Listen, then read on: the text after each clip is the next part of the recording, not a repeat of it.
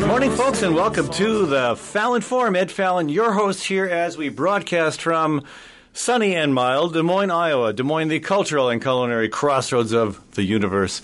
Anyway, here we are at Lorena, 1260 AM and 96.5 FM, our home station here in Des Moines. Thanks to the community-owned stations around the country that rebroadcast this program. Later in the show, we're going to be talking with Sheila Knoploh-Odole about fighting climate change at the local level. And before we get into our conversation here about the Extinction Rebellion, I want to take a second to thank some of our local business partners. Thanks to Gateway Market and Cafe at 20th and Woodland. That's my grocery store and a great place for breakfast, lunch, and supper. They've also got an excellent catering service. That's Gateway Market and Cafe. Thanks to Community CPA and Associates. It's tax day, folks. If you haven't got them done yet, now's your chance. That's Community CPA and Associates with offices in Des Moines and Iowa City. Thanks also to Hawk Restaurant located at East 5th and Walnut in the East Village neighborhood. 90% of the food served comes from Iowa farms and Iowa producers. Also, thanks to Diversity Insurance, located at 1541 East Grand in Des Moines. All your insurance needs under one roof, no appointment needed. And finally, thanks to Bold, Iowa, building urban and rural coalitions to fight climate change and to push back against the Dakota Access Pipeline. All right, again, welcome to the show. I'm delighted to have Attorney Channing Dutton in the studio with me this morning. Channing, welcome to the show. Hi, Ed. Good morning. Yeah. Hey, so big stuff happening right now and over the weekend as we speak. The newest craze from England. I know this is not a rock band in the make of the Beatles. The newest craze from England is the Extinction Rebellion, which is a kind of an upstart civil disobedience focused effort to mobilize people to fight for climate action by demobilizing, by basically shutting down streets, bridges, government agencies, and now they're talking about this this rebellion coming to the U.S. What do you think about this approach? Well, Ed, you and I have been on the front edge in central Iowa of this issue for some time, and one of the things that is shockingly apparent is that we're making no progress. Our political leaders are tepid. They are unwilling to move. They are sitting back. They're watching all the glitter show go by that our president puts before them. They are failing in their duties to protect the climate future. And so this new movement, which currently carries the label Extinction Rebellion, but we've seen various names for this movement, including the great March for Climate Action that you spearheaded. Right.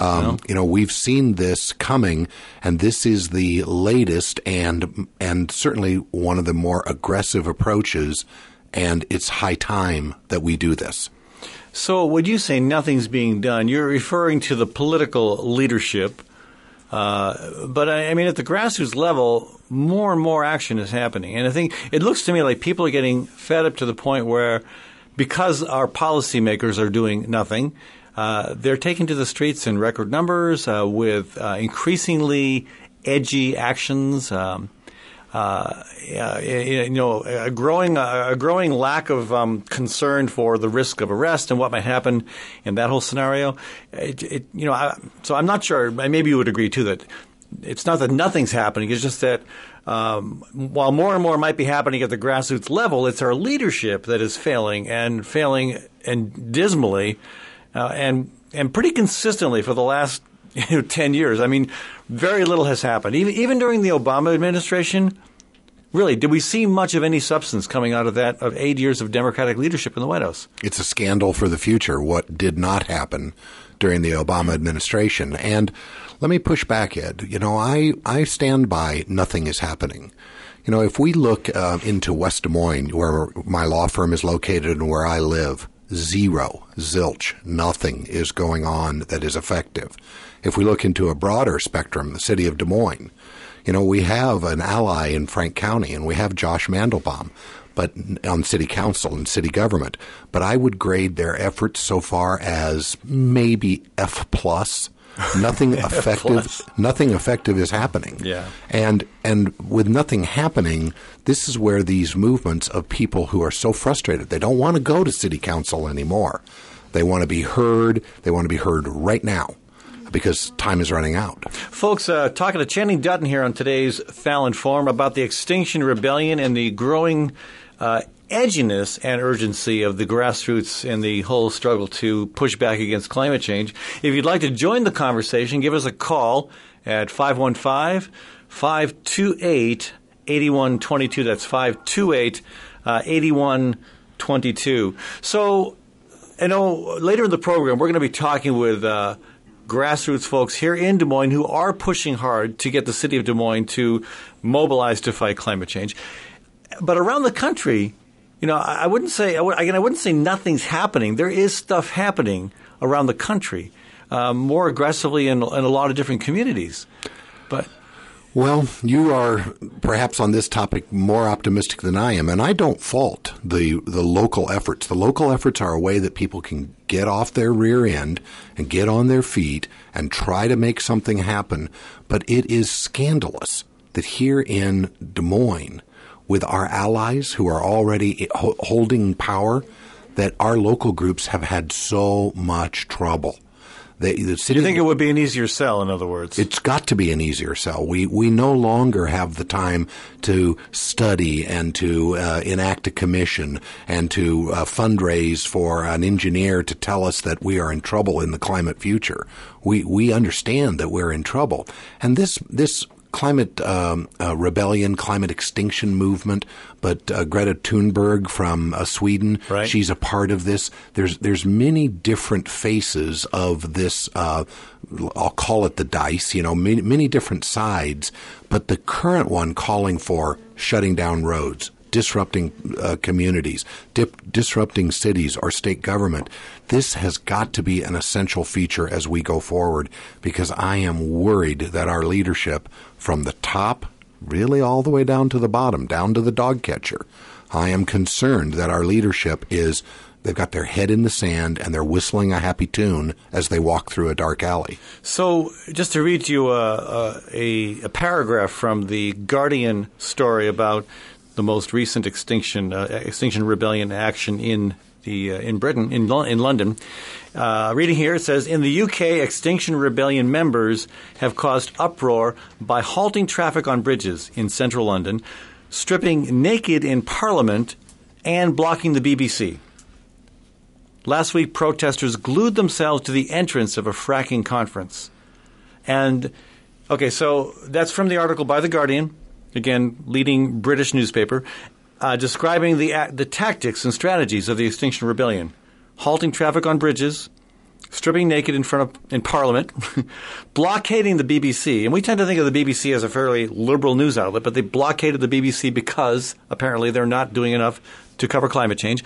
And again, last week, actually gluing themselves to the entrance of a fracking conference.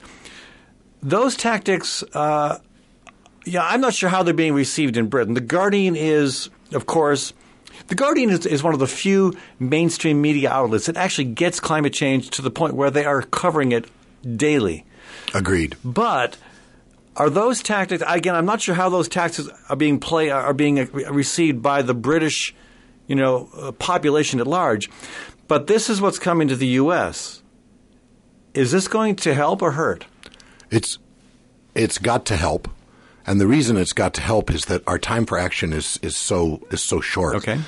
Your audience can't see it, Ed, but I'm showing you the pink boat that is in Oxford Circus in London right now. And so they've taken this pink sailboat and they're blocking the intersections with it, and it says "Tell the Truth" on the hull of the boat. And the idea is we can knock on and act politely with especially established government or community organizations. But this pattern of conduct is going to doom us if we keep just getting off our seats and joining committees and joining clubs and worrying about the future. We gotta act, and we gotta act on the streets now. Okay, so let's again throw the phone number out there. If you'd like to call and be on the program, it's 515-528-8122. That's 515-528-8122. Let's go to Jeff from Indianola. Hello, Jeff. Welcome to the program. Hi, Ed. What are your thoughts? Extinction Rebellion, good, bad, indifferent? I think it's good. I've been involved with the civil disobedience from way back in the anti-war movement of the 60s, and then more recently with the Keystone Pledge of Resistance and all. But the one thing I'm not sure about is what the goal is. Obviously, our current political system is not responsive, but what I'm wondering about is I'm thinking also of the Sunrise Movement and the kids trying to get a Green New Deal going using civil disobedience. So their intent is to work within the system, whereas I'm not sure what will happen with things like the Extinction Rebellion. Things might kind of get more attention, but I don't know if that will be as effective as a political tool. Yeah, thank you, Jeff. That's a good observation. Let's chew on that a little bit, Channing. So Jeff's point that the Sunrise Movement is focused on, civil disobedience, but with the intent of getting Congress to take action on specifically the Green New Deal. The Extinction Rebellion seems to be going beyond that, with even more theatrical and aggressive tactics of civil disobedience, but without a specific, political agenda. Is that a fair observation? Well, yes, and as the caller pointed out, in the 60s, in the anti-war movement, it's easy to say we want to end the war. Well, how will we end the war? What would the policy be? How does the negotiation go? These issues all had to remain unknown during the active protest period. And what Greta is doing and what Sunrise Movement is doing is they are applying public pressure. And what's the definition of a politician? My favorite one is a politician gets up in the morning, and as they're getting dressed, they look out the window at the street below. And if they see a parade forming in the street, they hurry up and get their pants on so they can get out there and lead the parade. Well, this is what Extinction Rebellion is asking people to do. Get out there and let's make it uncomfortable to just look the other way. We're in a period of climate gawking. People see what's going on. They know their duty. They know what they should be doing, but they just sit silent and they turn and look the other way. Okay, we're going to take a short break here, folks. Talking with Channing Dutton about the Extinction Rebellion and the growing amount of civil disobedience that is coming to the surface as we see the fight against climate change escalating. We'll be back in a few minutes to talk more about that with Channing Dutton. If you'd like to join the conversation again, 515-528-8122. Gateway Market and Cafe is your locally owned source for specialty groceries. Enjoy chef-crafted prepared foods, artisan baked goods, organic produce, specialty cheeses, and hand-selected wines and craft beer. Visit the lively cafe for breakfast, lunch, and dinner 7 days a week. Gateway Market is centrally located on the corner of Martin Luther King Jr. Parkway and Woodland Avenue. Stop by or visit www.gatewaymarket.com for more details. Gateway Market. Good food, great community. For all your accounting needs, both business and personal, contact Ying Sa at Community CPA with offices in Des Moines and Iowa City. It seems that tax law changes every year. You want an accountant who's up to speed on the latest twists and turns, someone who can help make sure your tax return is filed accurately, in a timely manner, and properly, so you don't end up paying any more than you need to pay. So give Ying Sa, the founder of Community CPA, a call at 515-288-3188. That's 515-288-3188. Across the Des Moines Metro, Ritual Cafe is known for its excellent fair trade coffee and fair trade tea. Ritual Cafe also serves breakfast and lunch and offers an entirely vegetarian menu. This unique venue is also known for its live music and displays of local artwork on the walls. Located on 13th Street between Locust and Grand in downtown Des Moines, Ritual Cafe is open 6 days a week. Make Ritual Cafe a daily part of your ritual. Times are tough, and most people are just trying to make their cars last a little bit longer. That's why you should know about Sargent's Garage in Des Moines. You can trust Sargent's to make the right diagnosis and give you a fair price every time. Whether it's a routine oil change or a major repair, Sargent's always does outstanding work. So don't give up on that old car just yet. Call Sargent's Garage at 515-246-8149. That's 515 246-8149. It's important to know where your food comes from. At Hawk Restaurant, that's easy because 90% comes from Iowa farms and Iowa producers. Located at East 5th and Walnut Street, Hawk is open for lunch and supper Monday through Saturday. From May through October, you'll also find Hawk at the Downtown Farmers Market serving fantastic breakfast wraps with 100% of the ingredients from Iowa, except for the salt and pepper. Learn more at hawktable.com. That's HOQ table.com. Dr. Kim Holding has over 30 years of experience working with all creatures great and small. Cat, dog, horse, cow, elephant. Well, maybe not an elephant. If you've got a pet elephant, you may be in trouble. Kim's work history is long and deep, and her clients stick with her year after year because they know she will do right by them and their pets and farm animals. So give Dr. Holding a shout to keep your animals happy and healthy. Call 515-232-8766. That's 232-8766.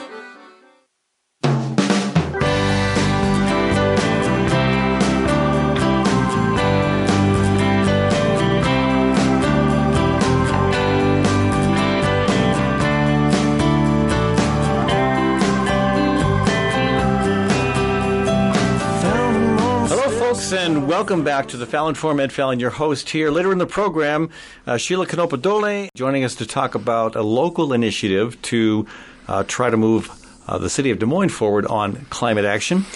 In the meantime, we're talking about the big picture here with attorney Channing Dutton. And again, one part of my question is, do tactics that resonate in more progressive countries like Great Britain, again, dressing in bright pink, blocking traffic, getting naked in the Parliament building. Do those work here? That's my question. Well, this is a reflection of our media, and the media loves what is glittery. They like shiny little objects waved in front of their eyes, and so if naked people showing their rear ends in Parliament allows for reporting on climate crisis, then we need more naked people in the U.S. Congress. And can I quote you on that? Yes, you may. But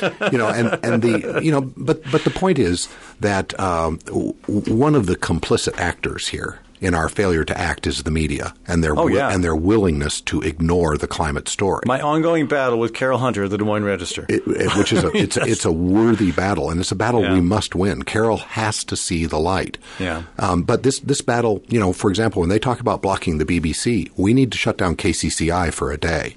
We need to then go to WHO and shut them down for a day.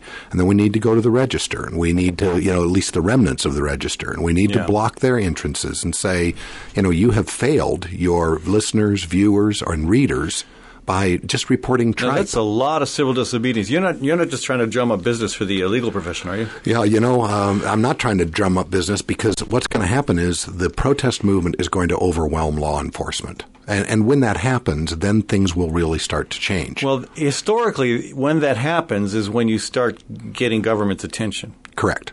And I think that's what we're seeing in all of these various movements. And again, I talked about a multi-sided dice. And the idea is, put whatever name you want on it. We are moving towards a period of aggressive, active civil disobedience. Right now, Ed, the news out of the Arctic is just staggeringly bad. Yeah. 20 degrees warmer in March than on average for all of Alaska. Greenland melting at 4 times the rate it was. The Bering Sea is ice-free earlier now than it ever has been. And without that ice, those waves in the Bering Sea, and with their own cyclone bombs rolling through the Bering Sea, those waves are wreaking havoc in all of the communities on the western shorelines of Alaska, as it adjoins to the Bering Sea. So bottom line is, you think the Extinction Rebellion, Sunrise Movement, that they're doing the right thing, they're pushing the envelope, but it needs to be pushed, and if 1 million people go to jail, that's a good thing. It'll overwhelm the system and maybe finally get something done. You're exactly right. So how does the work that's happening here in Iowa right now with the presidential campaign? I mean, we have a record number of Democrats running for president, and already over 250 candidate events in Iowa this year alone. And people aggressively bird-dogging the candidates to make climate change their top priority. How does that fit in? Is that also – are we beyond where that's important or helpful? Or is there still a role for that in this movement that is becoming increasingly agitated and in the streets? Well, and you bring up bird dogging, and let me say that from sitting from afar, watching what's going on in these campaign events, you and Bold, Iowa, and your bird dog effort, you guys are doing great things because you are really putting climate in the issue or in the face of these candidates. And watch for it. Here's what they do. All but one will only respond to climate when you force them to respond. Either the moderator asks a question or somebody in the audience, like your climate bird dog, the bird dogs will ask the question, and then they're good. And all the big names are good when they are forced to be good. But this is very troubling because it reminds me of OBAMA, and that is they are going to follow the Barack Obama mode of great oratory about the urgency of climate action and how they're passionate. But what will they do day one? Now, you know that right now there's only one choice for people who believe that the climate future is in serious jeopardy, and that's Jay Inslee. Yeah, and I suspect that's going to change. I mean, again, as the urgency of the crisis grows, as the action in the streets grow, as more and more pressure comes from the grassroots as these candidates campaign in Iowa, New Hampshire, South Carolina, Nevada, I think we're going to see more and more step forward and say, yeah, you got a good point there. Maybe this should be my top priority. Right. Maybe I'm optimistic, but and I work on that, and I know you work on that, and Sheila, who's going to follow you next, I know she works on that. All of the people who are willing to get off their rear end and start moving, and this is so important because if we allow these candidates to blah blah blah for 9 talking points before they discuss climate change, that tells you everything you need to know about that candidate. Now, right. I do want to say, one of my conservative Republican friends was quoting Jay Inslee's campaign line. We're the first generation to feel the sting of climate change, and we're the last to do something about it. Yep. And, this is...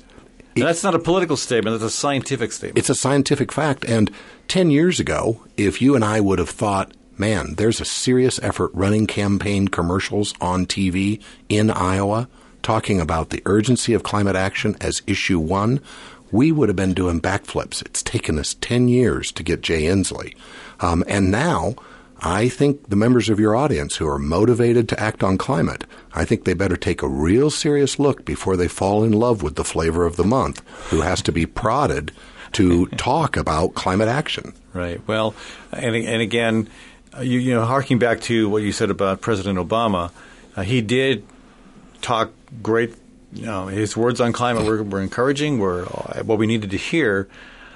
But then, again, he did a few things on climate, wouldn't you say? Agreed. Certainly. But again, we're at the point now where incremental changes aren't going to help us. And the other problem with President Obama, not only while he was doing some good things on climate, the Clean Power Plan, some fuel efficiency standard stuff, he was also backsliding, additional drilling out off the coast, and just dragging his feet on the Dakota Access Pipeline. So.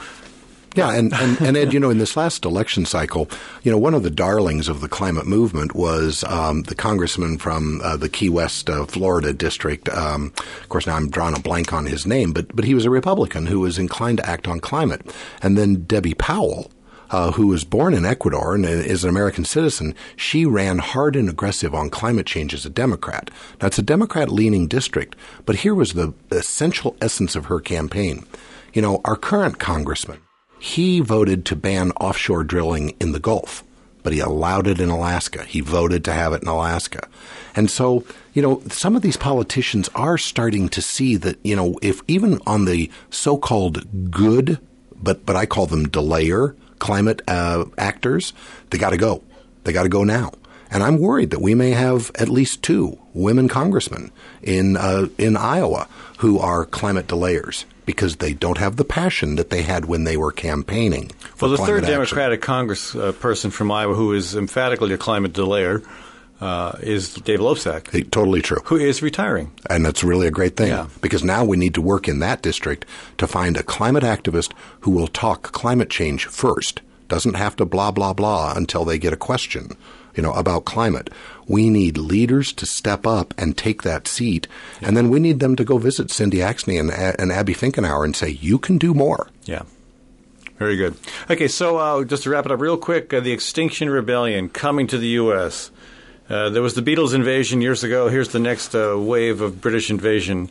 This one's more important. This one's more important, and maybe not as well received. Probably not. Probably not going to be on Ed Sullivan's show. But do you think it'll be effective here? That's the bottom line. Will this have the impact that is needed? It has to be effective. The math is clear that if we fail to act, all we're going to do is doom the future for those who follow us. And so this will succeed. It's a matter of will it succeed in time to allow us to effectively prevent the harshest impacts that are certain to come. Channing, thanks for joining us. Folks, we've been talking with Channing Dutton here in the Fallon Forum. We're going to take a short break here to hear from some of the sponsors of Lorena, 1260 AM and 96.5 FM. And when we come back, we'll talk with Sheila Knoploh-Odole about an initiative here at the local level to make a difference on climate. Back in a minute on the Fallon Forum.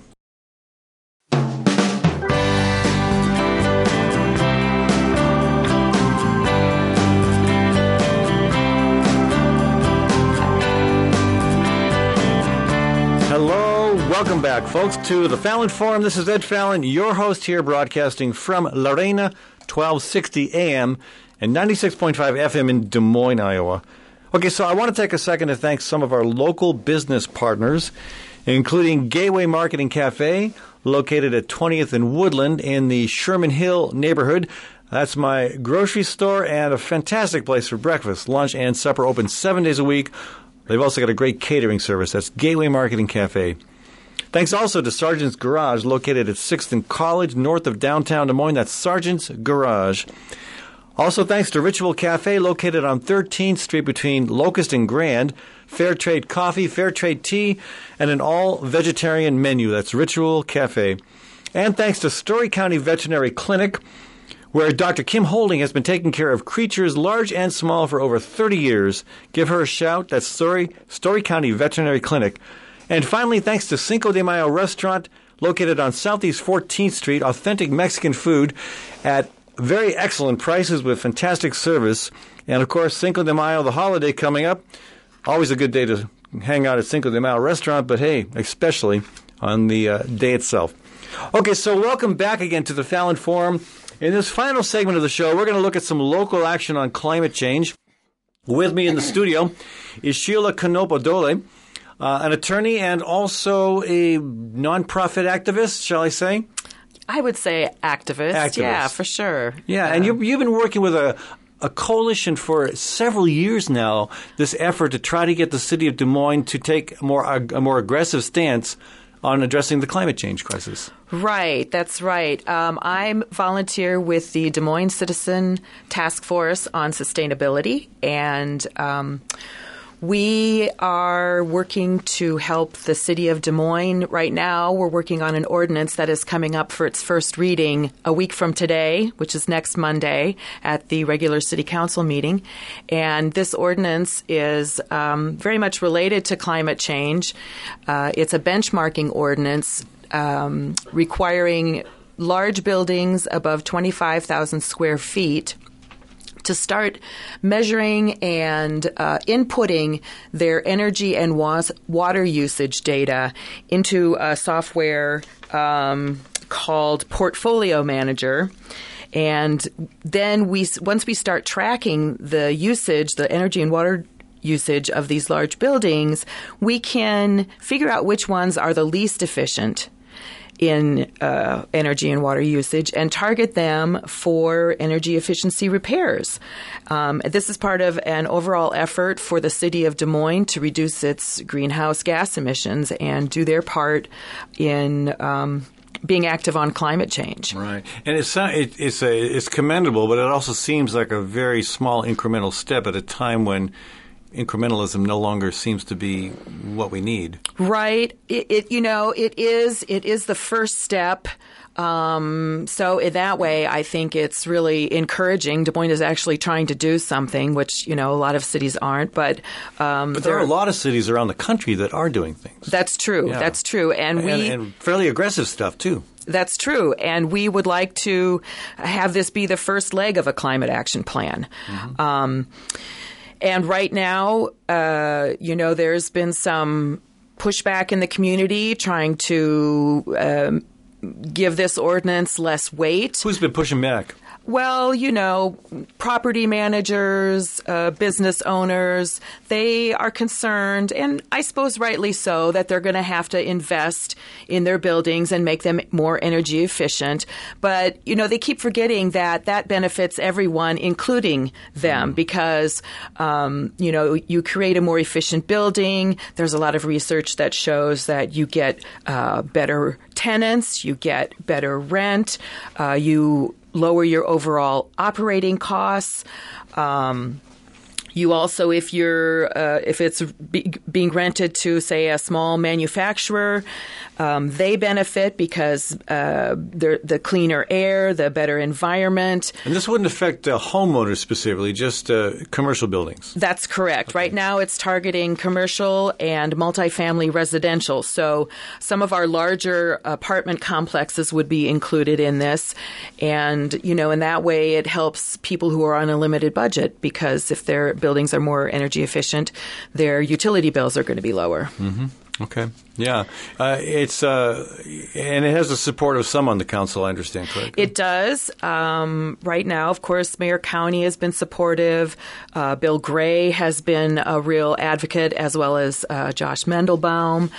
Some of the other council members have not indicated, what their position is yet. So we've been having discussions with the council members and trying to educate them and give them as much information as we can. Now, sometimes the best way to get politicians to respond to a problem is to have something so catastrophic happen that you can't ignore it any longer. And that happened in Des Moines last year, June 30th of 2018, when a 10-inch rainfall that fell faster and harder than any we can remember absolutely overwhelmed the stormwater system to the point where, these very large pipes could not handle the deluge, and you had streets that were flooded with water as deep as 8 feet. Right. You had people who, in their cars, suddenly found themselves underwater, having to get out through the window and swim to, quote, shore, meaning their yard. Right. I mean, I know I've talked to people for whom that was the case. Right. And there was, of course, one guy, and this sits a little close to home, a radio broadcaster, who died. Right. So, it finally it has accelerated the rate at which Des Moines is upgrading its stormwater sewer system to accommodate for this climate impact. But again, it's one small piece. Right. And there are a lot of different pieces, I think, to this climate puzzle. There's a lot of different ways in which we can have effects. Speaking of the flood, like you said, over 2,000 homes were damaged, and in some ways the city was caught with our pants down, not because they were negligent, but because this was so unexpected and so unprecedented. Yeah. But this is going to be happening more and more. And so we have to be proactive. And I think this ordinance that's coming up next Monday is, again, it's going to be that first step. So we need folks to come out and be supportive of it. So if you're in the Des Moines listening area, or specifically, actually, if you're in Des Moines, because I'm assuming the city council, members of the city council really don't care what somebody from, say, West Des Moines thinks. Well, maybe not, but still, it would be good for anybody to come. Absolutely, because this is a part of an approach that could be adopted elsewhere. Absolutely, and I would say, in terms of like someone from outside of Des Moines, this is a regional problem. It has to be solved regionally, and if Des Moines can lead, that would be great. But I think it's important for politicians, regardless. I think if you have one in front of you, you need to take advantage of that moment and talk to them about something that's important to you. Isn't a big part of the climate problem at the local level the fact that transportation is almost entirely car-centric? I mean, we do have a free bus line in Des Moines, and then we have a bus system that has improved, but it's still, it would take me 2 or 3 times as long to get somewhere by bus as it does by bicycle. Absolutely. That's ridiculous. Right. Absolutely. So it seems like that has to be a part of the conversation. How do we stop the our decades-long habit of trying to increase traffic capacity. What do we do to push back against parking lot expansion? I mean, right. Well, but some of that has already changed with the updated zoning code. The city has looked at shared parking spaces, and I agree. And we've got a long-term transportation plan that is looking at these things, and absolutely, that's a piece of the puzzle. And if we go to electric cars, we need more infrastructure, and these. I think this has all been part of our discussion, but just to get back to the ordinance, buildings make up 43% of energy usage, in this city. And is that pretty common in cities around the country? I think so. It's, 40. Maybe higher as you go in further some, north. absolutely. And so this is a big, and by targeting the largest buildings, we get the low-hanging fruit, because while buildings above 25,000 square feet only make up 1% of all buildings in Des Moines, they use 35% of the energy. No, I'm sorry. They make up 35% of the total square footage. So by addressing them, we're actually addressing a large chunk of the square footage. So 1% of the buildings are above 2,500, 25? Right. 2,500? 25,000. Yeah. Yeah, 25,000. But they make up 30-something% of the actual square footage. Yeah. Right. So if we can make those buildings energy efficient and bring down their energy and water usage, and even just by tracking it, other cities have found that improvements start to happen because now people are aware, right. But we want it to be more than just that. It has to be more than just tracking. It has to be actively every 5 years. The buildings right now, buildings above 50,000 square feet, every 5 years are subject to a follow-up where, somebody has to validate their performance numbers and stuff. And then every 10 years, I think we're looking at, and I don't have this in front of me, so I may be misstating it, but doing retrofits and that kind of thing. Again, it's a commendable step. It is an incremental step at a time when we need to move really, really quickly. So let's assume you get this passed. What's the next step? Well, I think,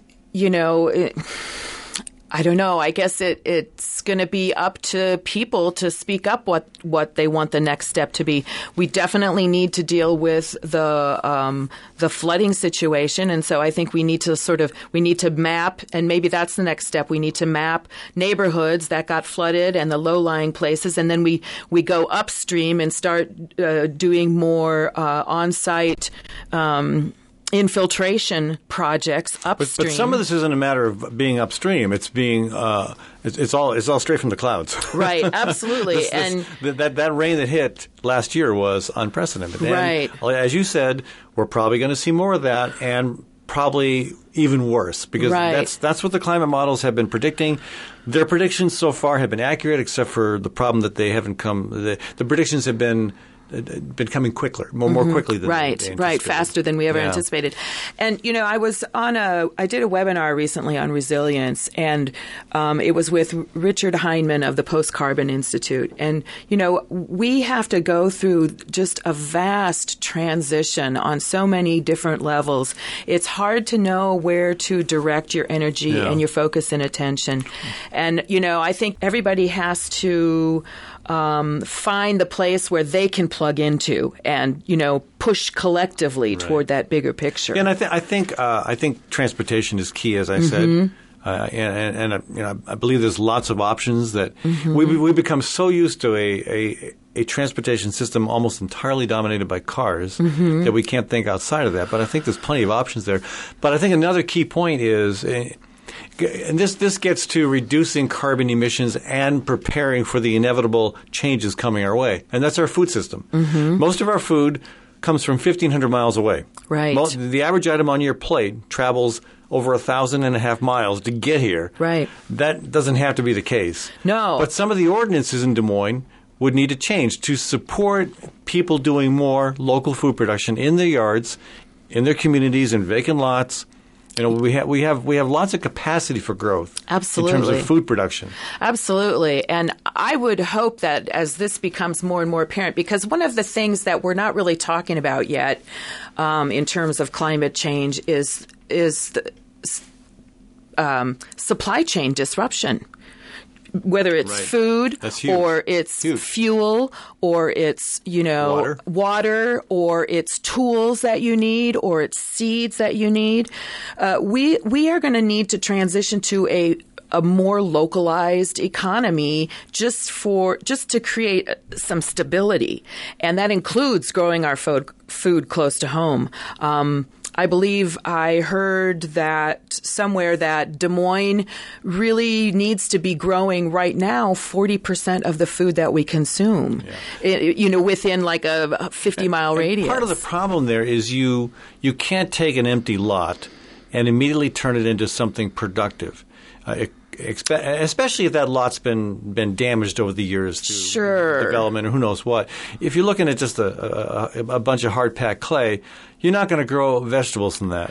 It takes time. But you could also do raised beds, But then you still then the soil and the compost has to come from somewhere. Right, absolutely. Yeah, there's a lot of repairing of the soil that needs to happen, even in our farmland as well. And as you said, as you noted too, where do the seeds come from? How do you irrigate these gardens? These plots. Well, and one of the things that I think will give Iowa a bit of a breather is that we will have water.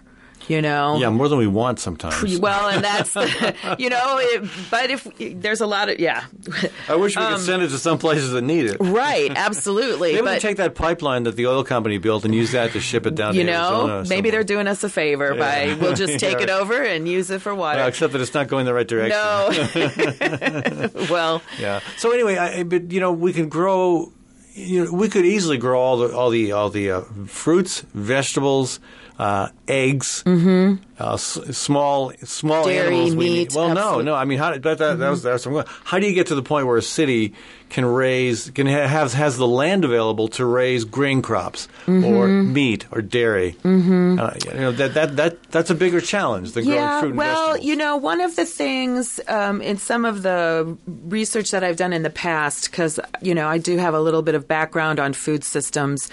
In the early 1900s, the average Iowa farmer was raising 34 items for market. Right. And now they raise one or two. But what we lost, as well as that diversity of food production, we lost all of the infrastructure of preserving and canning and the local dairies. And so we need to find a way to bring some of that back. Now, our neighbor to the south here they're talking about doing an agri-hood. And I think that's a great idea to explore. It's a new development that is focused on food production. Exactly. Rather than being developed around a golf course, it's developed around an a sustainable food farm. Those sort of things are happening elsewhere in the country as well. Absolutely, That's encouraging. Absolutely. And I think we continue to see growth in sustainable farming and young people. The challenge is always getting land into the hands of the young people who want to do that kind of farming. But it's going to be, and another thing that we're not talking about is being inundated with climate refugees. Yeah, so a lot of them from within our own borders. Exactly. South Florida has no viable future in the new climate era. They're really going to have to go somewhere. Right? And, some of them will get swept out to sea. But a lot of them, the vast majority, will be coming inland. I hope you're wrong on that. But, well, I hope so too. But what was it? The Christmas Day thing in Indonesia. Do you know was it a typhoon? No. Santa Claus ride a typhoon into Indonesia? No. When there's an earthquake in the ocean. Tsunami. Thank you. I couldn't remember. When there's that tsunami took 300,000 people out to sea. Wow.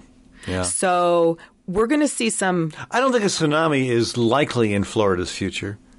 a hurricane would do the same hurricanes thing. Certainly are, yeah. You know, it's those surges, right? Yeah. And during Sandy, they said with every, what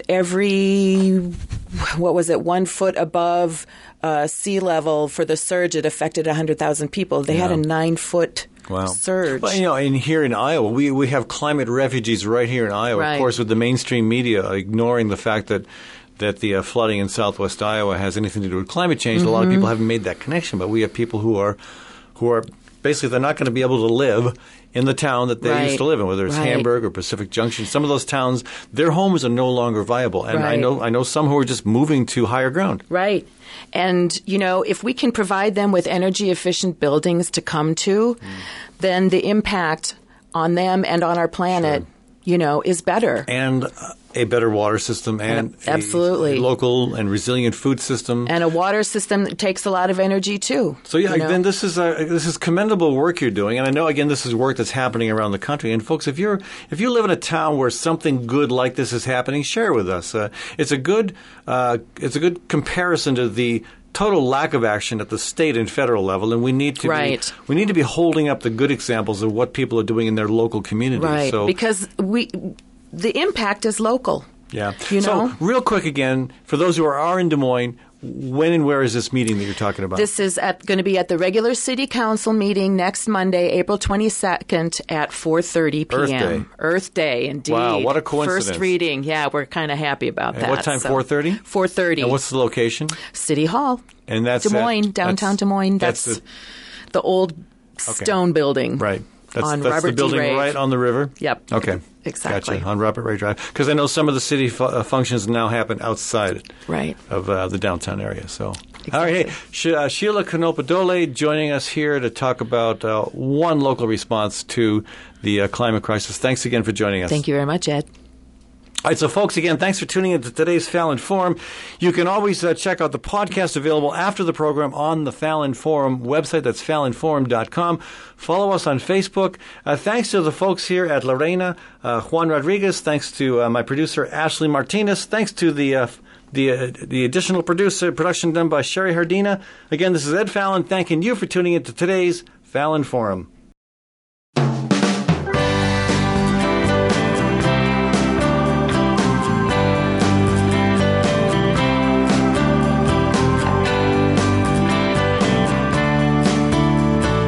Welcome back to the Fallon Forum, and to me, welcome back to Des Moines. I was on the road for 2 weeks.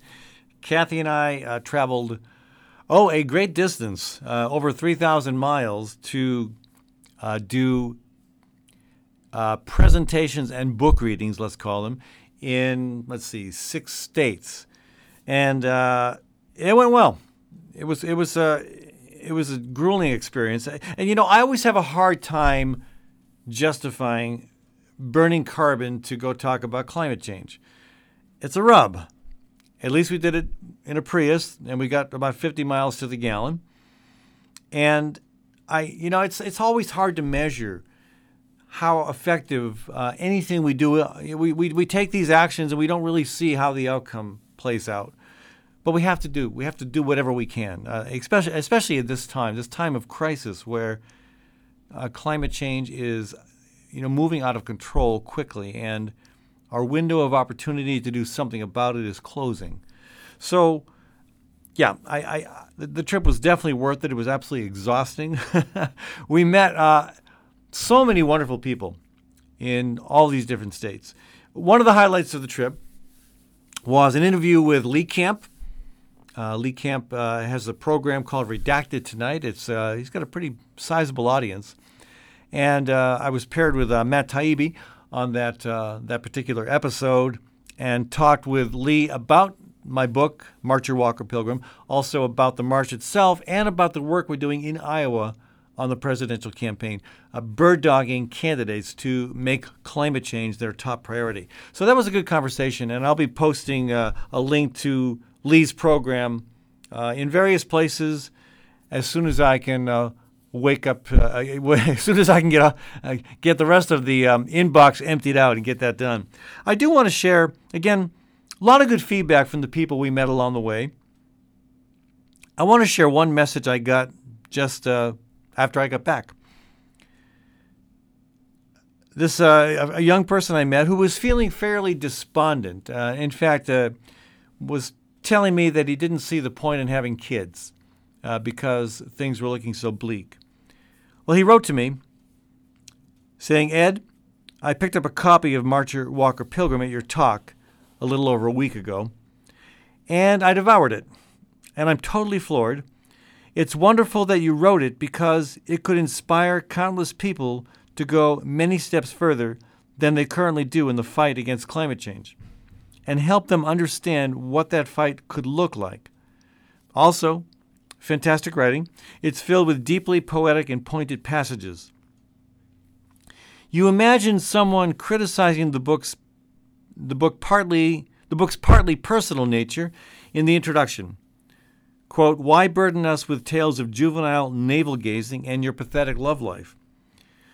But I think that your focus on relationships, from your struggles with past romantic relationships to the surprising tumult among marchers, is actually quite fitting. That's because one man or woman alone cannot end climate change. It has to be a collective effort, made through the cooperation of groups and the spread of ideas and actions. If you can't maintain a friendship, you can't maintain 30. And then we can't assemble the army, metaphorically, that needs to be assembled to solve this. And of course, at the heart of the matter is the fight against climate change is love for humanity itself, a desire to maintain for future generations the human experience that we live today. The love we feel toward romantic partners, kin, and friends helps us realize the importance of this goal. Reading your book has inspired me to write about climate change and take larger strides in the fight against it. I don't have any idea what that will look like, and discovering it has been difficult because I don't have a passion for anything, besides perhaps writing, that I think will contribute to a solution. It's already difficult to rally oneself around something as abstract as climate change, and it's especially so when the work doesn't involve the things we're passionate about in life. But I'll be checking out more of the environmental groups in my city and figuring out what could work for me in the long term. Who knows? Maybe I'll start one. It was something else when a book about walking across the entire country on foot featured a bridge over a ravine in a park that I cross every week. I'll be thinking of your marchers as I jog across it once more this weekend, following just for a little while in the Great March's footsteps. Keep fighting.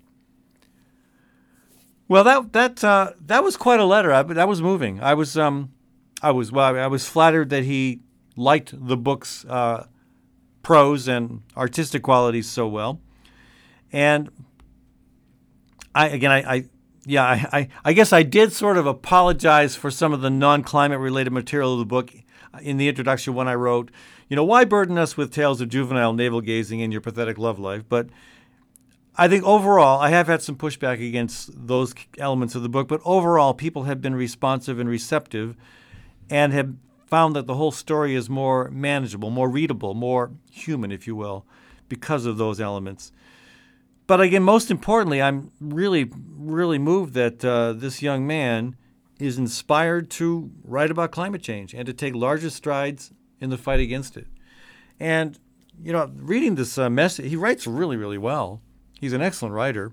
And the written word is powerful. I know that in this age of social media and sound bites and 144 characters, it's, the written word is maybe not as powerful as it once was, but it still is. And I think with this person's ability, I hope he continues to try to find ways of using his writing skills to talk about climate change. And again, he also talks about joining one or more of the groups that are in his community, or maybe even starting one if there's none that are happening. So I plan to write him back and say, thanks, I'm flattered, I'm honored, and let me know what I can do to help encourage you further. So, I think the bottom line is we are at a point where we have to take action constantly. Our lives have to be committed to this purpose, because if we don't figure this problem out soon, if we don't find a way to move beyond fossil fuels, as scientists tell us we have to, if we don't head in that direction ASAP, it may be too late. So we do what we feel called to do, and we engage the skills and passions that we have in the fight, and we hope that those have an impact. Again, I'll bet that this young man, as he starts getting more and more involved, will find out that other skills he has besides writing are very relevant to the work we need to do going forward. You know, early in the program, we talked with Sheila Knoploh-Odole about local efforts. And again, all over the country, there are things happening. In fact, you know, and again, I know that my previous guest, Channing Dutton, was a little bit dismayed about how little is happening. And certainly that's the case at the federal level. And I would say in many states, most states even, at the state legislative level. But you see so many good things happening at the local level. And my hope is that these start coalescing into one big movement, where cities are learning from other cities, counties are learning from other local governments, and are basically pushing really hard. And again, part of the challenge is people don't want to change because we're comfortable and because we fear change. And even though we know we have to change, it's still difficult to make that transition. I'll give you an example. I got a local friend here, and Leonard Tinker, and maybe I know one of the stations that rebroadcast this show will be very familiar with the name Tinker, and maybe most of you might be familiar with the name because a couple of Leonard's siblings are the famous Tinkers in the Tinker versus Des Moines Public School case, the Black Armband case, which set a standard for freedom of expression in schools. So Leonard was talking to a friend of mine the other day, and I've heard him say this to me in so many words, but I think he was maybe even more candid when I wasn't there, although Leonard rarely holds back. He was saying, the problem with Ed Fallon is that he wants to take my truck away. And I... Having been in Leonard's vehicle before, if I'd been there, I would have been tempted to say, yeah, Leonard, I want to take your truck away, but not because of climate change, because of your aggressive driving. Yeah, so I wouldn't mind taking away his truck for that reason. But when it comes to, quote, taking his truck away to address the climate problem, you know, I believe very strongly we have to become less focused on single occupancy automobiles. But there are some cases, many cases, in which we're not going to be able to get away from that. In the case of Leonard, he's a heating and cooling technician. And yeah, he's not going to be able to haul all the stuff he needs to do his work on a bike or on a bus. I get that. But there is a way to fuel that vehicle in a way that it's not going to contribute to the climate problem. We can do that. On the Great March for Climate Action, circling back to that, we had a vehicle that was powered by biodiesel. It was powered by fuel made from grease from restaurants. They were done boiling fries in oil, and I don't know how many times they do that before they're done with that batch of oil, but that oil became the essential ingredient in powering one of the vehicles on the Great March for Climate Action. And a few years earlier, when Denise O'Brien ran for Secretary of Ag in Iowa, and Denise and her husband Larry Harris are farm leaders in this state. They have been leading the way on progressive change in agriculture for a long, long time. Denise ran for Secretary of Ag, and her campaign vehicle was fueled entirely by that type of biodiesel. You know, so my message to Leonard and anyone else who are concerned that, quote, we're trying to take away their trucks, no. We're just trying to get you to fuel it in a different way. And again, I know that's not easy because we tried to do that with the 35-foot straight truck that hauled our gear on the climate march. And try as we might, we weren't able to pull that together fast enough. There are costs, there's time, there's a learning curve. There's the raw product to find. So, yeah, I know that there are challenges, but I also know that we can do this. And again, I'm hoping more and more people decide, as they're able, that there are better ways to get around than always driving. But I also, to be very clear, there are folks who are going to need to do that for one reason or another. But we're not trying to take your vehicles away. We're just trying to get you to fuel those vehicles in a manner that is consistent with what science tells us we have to do to maintain a healthy, sustainable, and livable planet. I don't think that's asking too much. And again, I know that it's going to be a tough transition. I know it might cost people something. I also know the government needs to step forward and to try to do as much as possible to minimize the impact of that transition. But we need to do this together. We all need to make changes. We all need to make sacrifices. And in the end, not only do we continue to have a planet we can call home, but we have a better life, a more sustainable future, a healthier future. There's good at the end. The light at the end of this tunnel is encouraging. We've just got to get through the tunnel. Let's do that, folks. Let's start today. This is Ed Fallon, your host on the Fallon Forum.